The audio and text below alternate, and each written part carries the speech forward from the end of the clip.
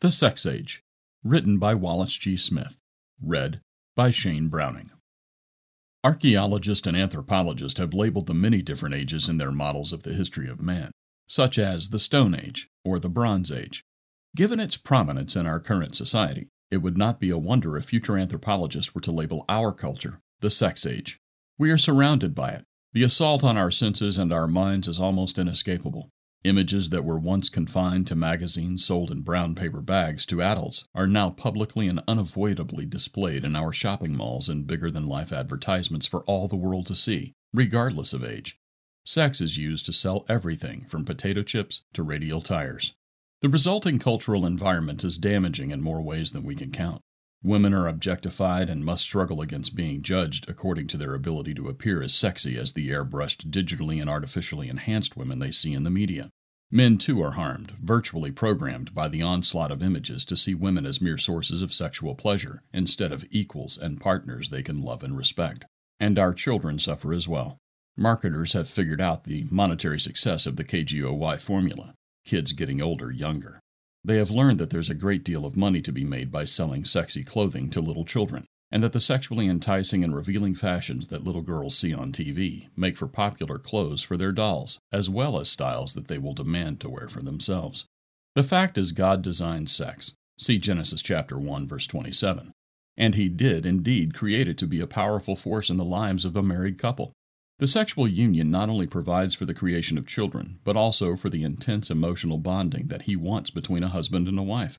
The Bible describes the way of a man with a maiden, almost too wonderful for words. Proverbs chapter 30, verses 18 and 19, Revised Standard Version. And in the context God intended, it truly is. When used as its Creator intended, sex is a wonderful and joyous part of married life. But as my wife's grandfather used to say, God didn't design sex to be a spectator sport. And in Satan's world, which this is, see 2 Corinthians chapter 4, verse 4, King James Version, anything powerful enough to move the human mind at its deepest levels is up for grabs as a means of manipulation for the sake of profit.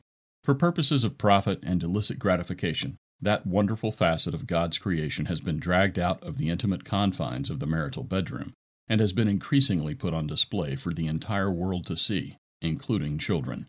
The consequences have been and continue to be disastrous for the family and for society in general.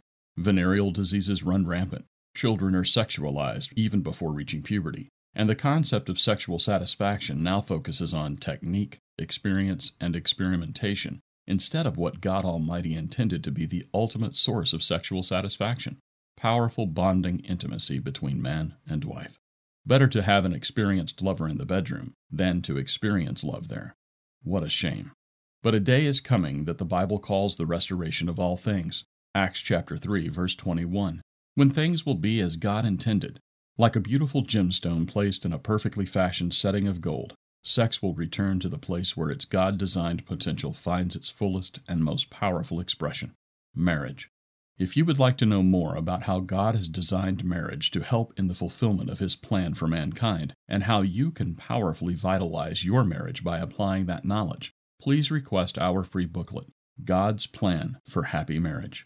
Marriage is a gift from God. Learn to make your marriage the gift it was intended to be.